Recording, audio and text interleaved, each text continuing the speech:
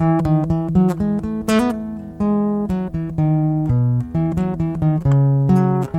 again, my brothers and sisters. Grace and peace to you from God our Father and the Lord Jesus Christ. When we make a best friend, how much time would you say you spend with them a week? An hour? A dozen hours? You probably spend a lot of your time getting to know them while you do whatever it is that you enjoy to do together. What they like to wear, to do, to listen to eat. How loyal are you to your friend? Most would say they are very loyal, and that you know that if you mess up and you wrong them, that they will most likely forgive you and accept you back. Now take a moment to think about where you came from. No, not your mother. Who created you? Who picked out your personality, your features, your bizarre desire to eat dill pickle chips with chocolate ice cream? God did that. How do I know? He told me. The prophet Jeremiah speaks the word to us in chapter 1. Before I formed you in the womb, I knew you. Before you were born, I set you apart. And King David, the psalmist who penned Psalm 139, for you created my inmost being. You knit me together in my mother's womb. Not only did God create you, He took your punishment for you when you messed up, when you broke the law and sinned against the King of the universe. He paid your way into eternal life, and then He sent His Spirit to you to give you the faith you need in Jesus. Yep, He has done it all for you. If that isn't love, I don't know what is. Going to church won't get you into heaven. Going to a Bible study, or even reading your Bible every day, won't get you there either. Only through Christ alone, by faith alone, and by grace alone are we saved.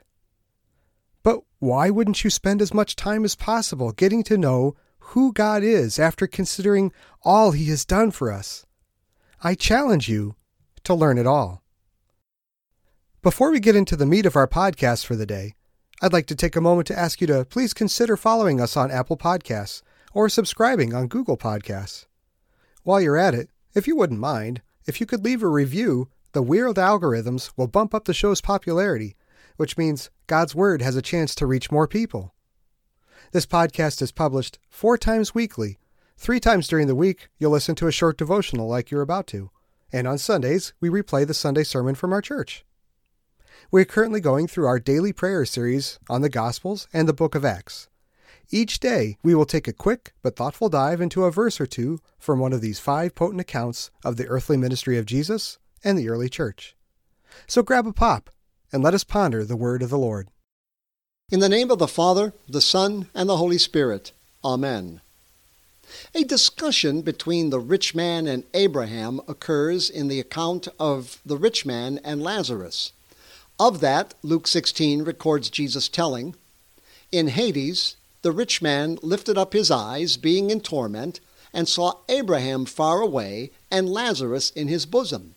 And he cried out and said, Father Abraham, have mercy on me, and send Lazarus, so that he may dip the tip of his finger in water and cool off my tongue, for I am in agony in this flame. But Abraham said, Child, remember that during your life you received your good things, and likewise Lazarus bad things. But now he is being comforted here, and you are in agony.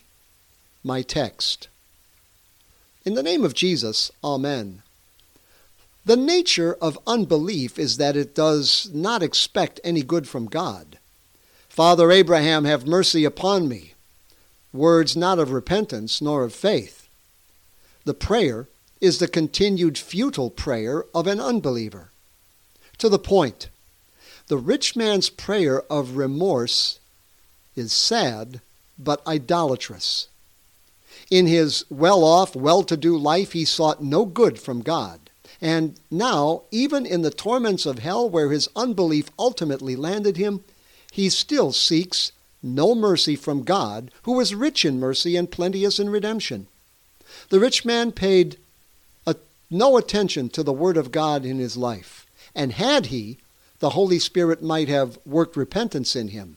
the faith he so desperately needed, the forgiveness of sins and the righteousness and reconciliation with God he needed, that he might also have been received into Abraham's bosom. But he would not. He would not believe. But God's promise still stands. The Holy Spirit works faith when and where he will, according to John chapter 3. And when and where he wills is where God's word is purely proclaimed and his sacraments rightly administered. But not listening, the rich man sought his consolation in things other than God. And from hell's torment, he still hadn't learned. The second point of the discourse is the faith-unbelief distinction under the conditions Lazarus and the rich man lived. Recalling Old Testament Job, Lazarus endured the temporal conditions with a trusting, "Lord, have mercy upon me, a sinner." He worshiped. He said, "Naked I came from my mother's womb, and naked I shall return there. The Lord gave, and the Lord has taken away. Blessed be the name of the Lord." Through all this, Job did not sin, nor did he blame God. And the rich man, echoing Job's wife, "Do you still hold fast your integrity? Curse God and die," she said. Well, the rich man, in the agony of the flames, still didn't learn. Abraham told him, "Remember that during your life you received your good things, and likewise Lazarus bad things, but now he is being comforted here and you are in agony?" The Pentecost crowd speaks the question on our minds and hearts. "Brethren, what shall we do?" Peter said to them, "Repent, and each of you be baptized in the name of Jesus Christ for the forgiveness of your sins, and you will receive the gift of the Holy Spirit. For the promise is for you and your children and for all who are far off, as many as the Lord our God will call to himself. He that believes and is baptized shall be saved. Grant this, Lord, unto us all. Amen." That's all there is for today, but we are so happy you took a few moments out of your busy day to listen to God's Word with us. Please consider subscribing to our podcast to hear more devotions like this, Monday through Friday, and to hear our Sunday sermons as well. We also cordially invite you to join us for church every week at 8 a.m. and 10:30 a.m. on Sunday mornings.